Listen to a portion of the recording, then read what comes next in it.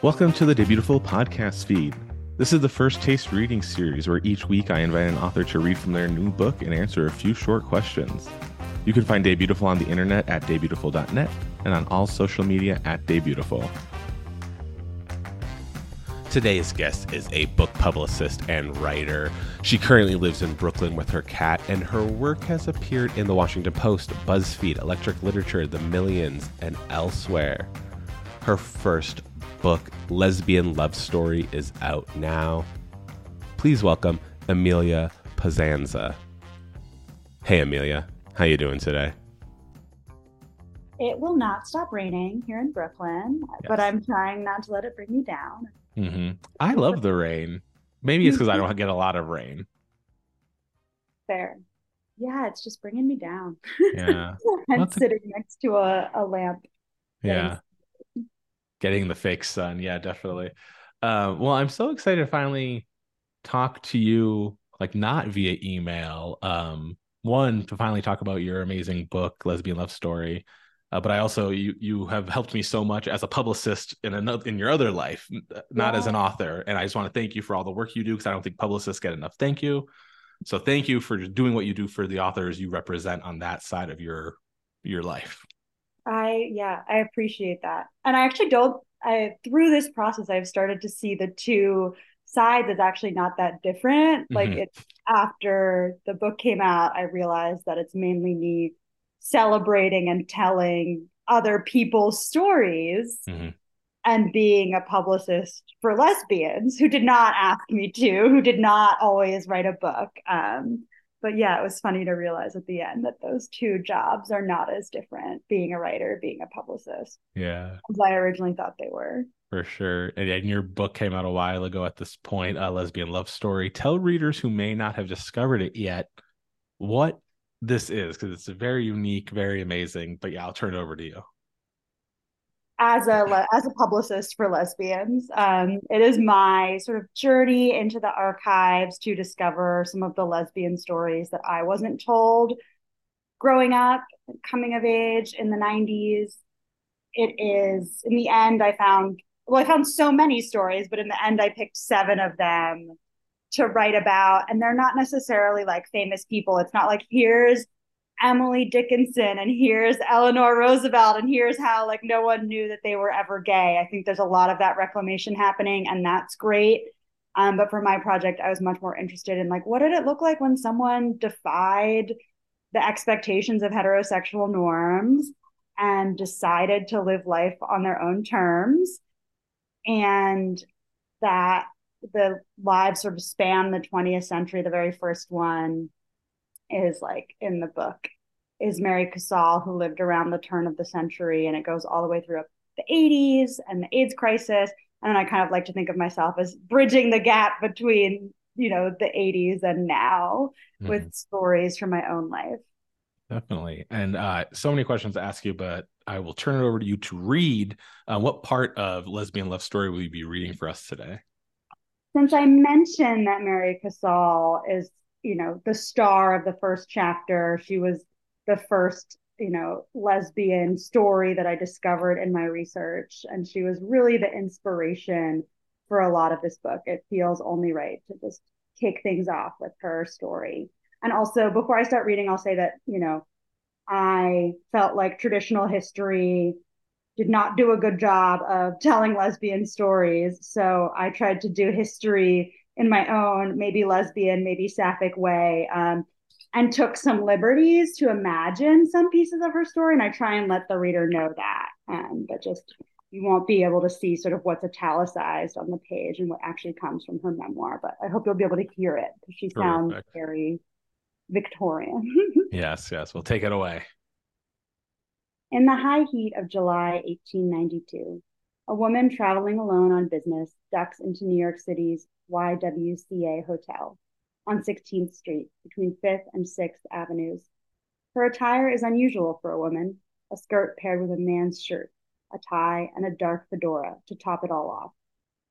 For the better part of a year, she has traveled the country this way, in a circle of towns whose radius expands ever outward from her home in New England, selling a small children's toy of her own invention, made out of paper on which businesses could buy advertisements. Now she had come to the great city to take a meeting with a big department store in the hopes of securing her largest contract yet, to the tune of 100,000 toys.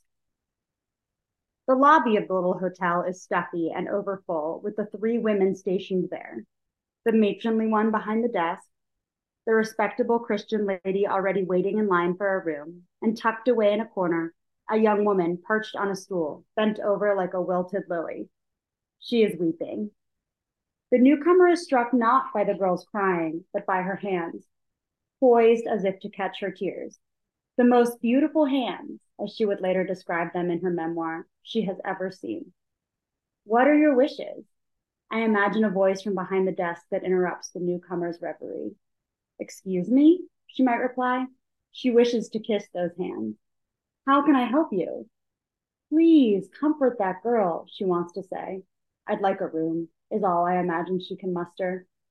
The proprietor, fat, 40, and unfair, Mary remembered, looks her potential customer up and down. Name? Casal. Mary Casal. You can only engage a room for one night at a time.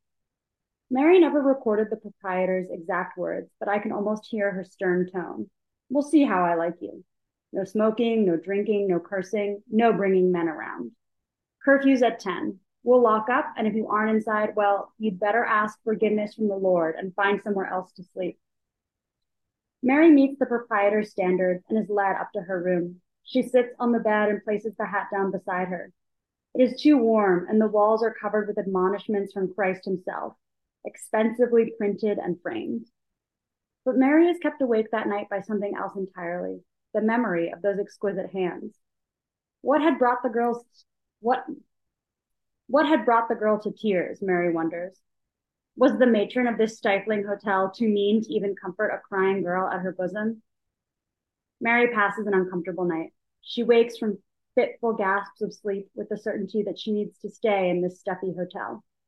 She marches down to the front desk. Seated behind it is the woman with the shining eyes, a kind face, and the most exquisite hands she had ever seen. Something tells Mary that here is the girl of her dreams. Mary hadn't been looking. The girl just came into her life, and she knew. I hadn't been looking for Mary either. She just came into my life. Cool. Thank you so much, Amelia, for reading from Lesbian Love Story. I guess my first question is going to be why look through archives? Why write this sort of book? I read this amazing quote actually after I finished writing the book that did a much better job describing it than I ever could. And it said something along the lines of, queer people feel this intense loneliness and they're looking for community in the present day. And I think there's a lot of talk these days about chosen family and different ways to create a family.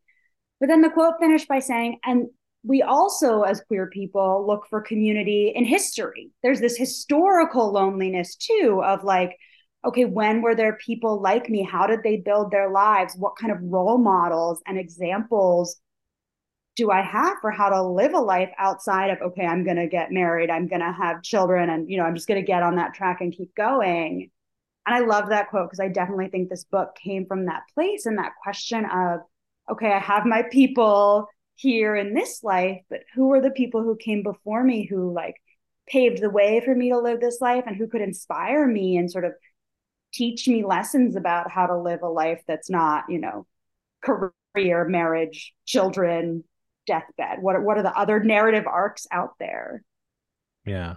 I I love books like this that bend the way I think about what a book can do.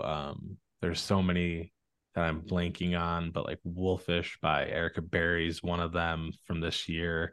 Um, Jen Chaplin's first book, whose title I'm forgetting. I can't believe I'm blanking on My it, but autobiography of Carson McCullers is a thank you. huge inspiration for me. Yeah, and like those two books, I mean, Wolfish is very different. It's about wolves and womanhood, but like my autobiography of Carson McCullers, yes, very much reminded me of your book and vice versa. But but I want to go back actually before I dive more into your book because I am curious. Your bio says I'm a full-time publicist, a part-time writer. What is your writing background? How did you get into this world? Well, I've always, I mean, like everyone, I'm sure everyone who works in publishing will say sort of, I've always loved reading and I've Hmm. always loved writing. And for me, those two go hand in hand because I also think that my book is a book about reading, Hmm. like literally the opening of the first chapter is like, I am reading Mary Cassell's memoir. And here I am reacting to it, sort of presenting it in a different way than she could. So for Hmm. me, reading and writing are so inextricable. And I come from a very kind of nerdy, story focused family. For a long time, my mom was a school librarian and she taught oral storytelling. And in my house, behind sort of my seat at the dining room table, was this little library card catalog from the analog days with all the little index cards with books on them. And I feel like the suggestion of that was like anything you want to find is here in this like piece of furniture, anything you want to know about. And my dad is a classic scholar, so Hmm. teaching some very ancient stories. So just it felt like natural in my Definitely. house. Definitely. Do you remember ever reading anything like your book or my autobiography of Carson McCullers or whatever, where it was like breaking the mold of what books can do? Like, when's the first time you remember being like, oh, that's wild that books can do something like Oh, this?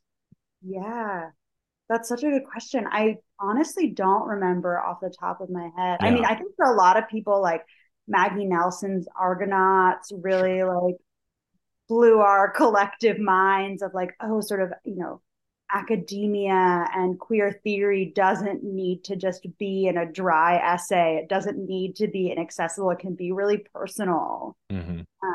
So that definitely stands out for me. And I would imagine for a lot of Yeah. people. Yeah. As I was asking the question, I really, as wide read as I am, I guess you can say, because of what I do, I'm trying to think of like books like that fit under this umbrella. And it was like, I was blanking. That's why I asked. You also write, like you've written a few essays, criticism.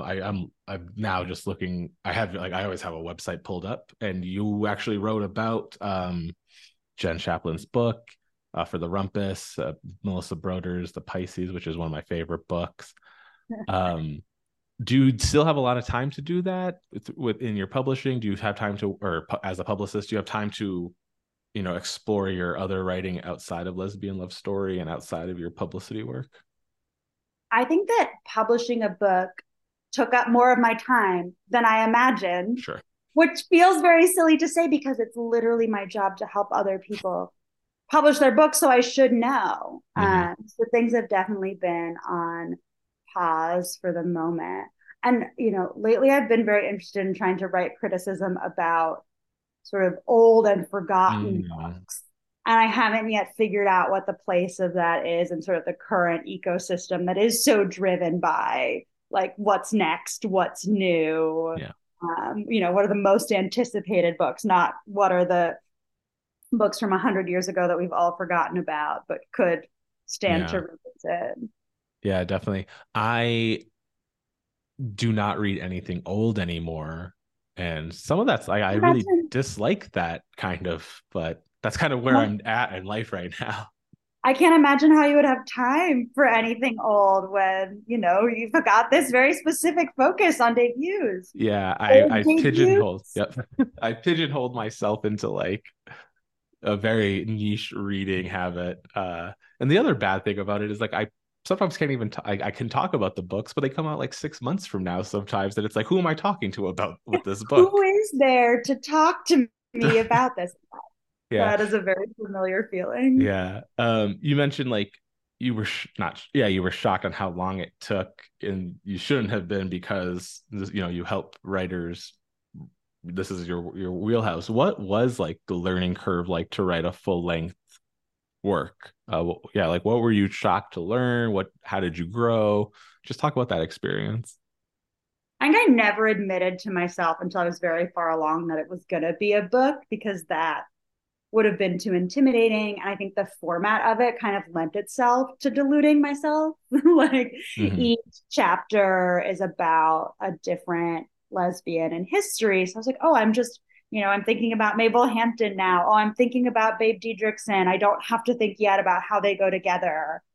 And then when I got an editor, my editor was Megha Majumdar, author Hmm. of A Burning, who I just like cannot sing her praises enough because I think she came in and sort of suggested things that I never could have imagined on my own that I think actually made it more of a book instead of just these standalone pieces of like, asking me how I could bring some of these characters through into later chapters. Like I mainly talk about Mabel Hampton's life in the 20s and the Harlem Renaissance and everything that was going on at that time. But like when World War II rolls around, she's still alive and she's participating. And, my focus then is on someone else. But it's like, okay, how can I bring her back in? And she suggested things like rearranging chapters to not be in chronological order. So I really think that it was in talking to her and having her sort of talk about making these big moves and changes that I was like, oh, it's a whole thing on its own that's taking on a life. And I think that's the part that I couldn't have imagined. Like by the time I was making these changes, they were changes that I like wouldn't have been able to see at the beginning of the process. It wasn't like, oh, let me change this sentence here or let me like rearrange these paragraphs. It was like it became this big thing that felt like it was alive on its own. Yeah. Yeah. And I'm curious, just, being a publicist, like being on the other side of the publicity side of things, were you able to step back and just be like, catapult team, do your stuff? Or were you like, yeah, just talk about that experience. For sure. I mean, maybe someone from Catapult will write in and, offer their side of the story. But it felt really nice to step back and be like, please, someone else take this. Cause I think, because I do it for work, I don't have that much energy outside of work hours to continue doing it. And I think I want to spend those hours getting back to the writing. Mm-hmm. And going back to Jen Chaplin, I was at her event for her new book here in New York, and she said the most amazing thing that, like, when she said it felt so obvious, but I'd never been able to put words to. And I think that's often what like the best writers do. I'm like, oh, duh, I should have known that, but I never could have articulated it. And she's talking about how sort of like writing is so different than, like publicizing a book. And if you were like an artist in the 70s, you probably didn't have to contend with like, what is your social media image? Mm-hmm. Mm-hmm. What, what Instagram live are you going to go on next? And so she Yeah. was talking about how like she can write in her PJs and be totally solitary and lost in her mind palace. And then she has to shift gears to like talking about the book and traveling and like, putting on real outfits. And that really like hit the nail on the head for me because I was like, oh, I did really enjoy writing. I did a lot of the writing during the pandemic when it Mm. felt even more important to have this kind of like imaginary community of dead people Yeah. surrounding me, offering me advice. Like I couldn't go sit at Ginger's, the lesbian bar in Brooklyn, but I could sort of sit with these stories. Um, and I think she also made me realize that it's often easier to advocate for someone else than for yourself. Like in my Mm-hmm. job, I'm like, hey, read this someone else's book that I really love. Yeah. Talk to this author who I think has great insights on this topic. But I don't think it's so much harder for all of us, I think, to do that for ourselves. I didn't feel comfortable stepping in and being like, read my book. It's really Yeah. great. That's sort of like a different kind of work or personality or both. Yeah. It is so interesting. All I do is say, hey, read these books. And Yeah. I push like, oh, read Amelia's book, read Jen's book, et cetera, et cetera. And recently I've been like, maybe I should like try to get on podcasts for Adam, 4 Day Beautiful, and try to get some coverage. And I just remember I was like, I don't even know how to do this. Like I could be a publicist for so many other people, but myself, it's like so weird. And so I just like put it out on Twitter. I was like, anyone want to interview me? Like so like an awkward turtle. And it ended up working out. Like Yeah, you've gotten some. I was yeah. gonna. I notice. I look at these things. You've gotten some great press Yeah, lately. it's been interesting. Definitely. Um, what do you what I usually end in the first taste reading series is shorter, and I usually end with like, what are you reading? So I'm gonna ask it in like two forms, if I can. What are you, Amelia the human, vibing? What are you reading with? But also, I am curious, like for your job, like talk to those. What are those books deep in the future that you can't even, or if you can talk about them, like what are you like excited about to get me excited about for like 2024? Yeah. Well, what I just finished reading was another catapult book. I Keep My Exoskeletons to Myself by Oh, Matt Crane. And that mm-hmm. just blew me away because I think my number one pet peeve when I read fiction is when someone's like really laboring over making beautiful sentences and you can see the labor. And I think that book felt so effortless and it felt Mm-hmm. like someone was talking to me, but it was still like so beautiful and so dark and so sad. I imagine that they were maybe a guest on your podcast. They weren't on the pod, but they were the reason now Day Beautiful does a monthly excerpt on the Oh, website because I was like, I fucking love the writing. And yeah. yeah, I keep my exoskeletons to myself 100% like a book of the year for Day Beautiful, like bar none. I mean, beautiful. I loved it. Yeah. Yeah. Well, and I feel like now as a publicist, I should tell everyone what it's about. Oh It's yeah. a woman in a near future world where if you commit a crime or harm someone, you get an extra shadow. And you can get lots of extra shadows. So you could have like seven. And it's a way of shaming people, it's a way of like exploring prison abolition. And then this woman has a young daughter who's actually born with an extra shadow because the other mother dies in labor. So this kid does not like have this shame given to them. They're like literally born with it. And it's the two of them navigating grief, navigating the world. It's about so many things. But Yeah. yeah, really blown away. Loved it for sure. Jealous. What else That's have you the read this best year? feeling. It's like when I finish a book and Yeah. I'm like, man, So I'm good. so jealous. I know. I don't have that feeling because I don't write fiction. But yeah, I'm just like, I love being blown away and just be like, oh, that's what a book can do to me right now. And then on the work side of things, I feel like 2024 is going to be the year that I make everyone talk about periods. Like, it is time, people. I feel like Yes. that is one of the last taboos. Like, why are we talking about abortion every day and not periods? We're talking about like menopause now. There are like sort of menopause movies. And we're actually publishing two different books about periods in 2024. The first one is called The Cycle. And again, it's kind of in this trend of part of its memoir about this journalist who like once every month after being kind of like organized, measured, calm, kind, would just get in these explosive fights with her boyfriend. Couldn't figure out why. I would be very ashamed afterwards. And then realized, like, oh, I think it took her several years to be diagnosed with something called PMDD, Mm. premenstrual dysphoric disorder, which is people who have, I mean, it's kind of a severe form of PMS. People are doing more research into it and think that you're like the body's actually having an almost allergic reaction to Wow. hormones that are naturally released during the menstrual cycle. But she kind of uses her own experience to write about this underdiagnosed disorder to sort of track how like it actually didn't help the feminist movement that much to talk about periods, right? There's this push pull between like, oh, we should normalize it, we should talk about it, but we also don't want people to think people who menstruate are less than. Hmm. So she delves into that stigma and taboo, and it's just, I'm really amazed that she did like hundreds of interviews, but also talks about like these really dark moments in her own life. And I love how she combines those. It's like a very rigorously reported, but like emotionally Hmm. vulnerable book. Yeah.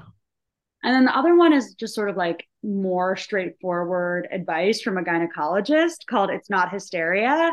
But even to me, that feels groundbreaking because I'm like, that resource doesn't exist, you know, like there's a lot of books about pregnancy but you know, like, and so many people in my life have some sort of issue, whether it's like endometriosis or this or that. So I'm excited. And I love, Yeah. speaking of books that I love, Chloe Caldwell's um, The Red Zone, a love story, Hmm. was also kind of, I felt like kicking off this wave So of this is the new wave in nonfiction periods. periods. Yes, hell yeah. No, I love that. I in my 20s, my sister and I were housemates, and she just was like, she had like a nice vase in our bathroom with all of her tampons in it. She's like, I'm not hiding anything. This is Yeah. Yeah. why are we ashamed? I was like, yeah, I mean, I don't care, you know. Well, a lot of my friends are gay men, who were another inspiration for the book, for being like, guys, this is what you should know. And sometimes I like have to cancel plans with them because I have really bad cramps. Yeah. And sometimes I'm still ashamed to say that because I'm like, these guys know nothing Yeah. about periods. This is outside their realm of experience. Thank you so much to Amelia for joining the Day Beautiful First Taste reading series to read from her debut book, Lesbian Love Story. You can find her on the internet at ameliapossanza.com, on Twitter at Amelia Possanza, and on Instagram at @Possanza. You can find Day Beautiful at daybeautiful.net and on all social media at Day Beautiful. And as always, I'm Adam. This is Day Beautiful, and you're all beautiful.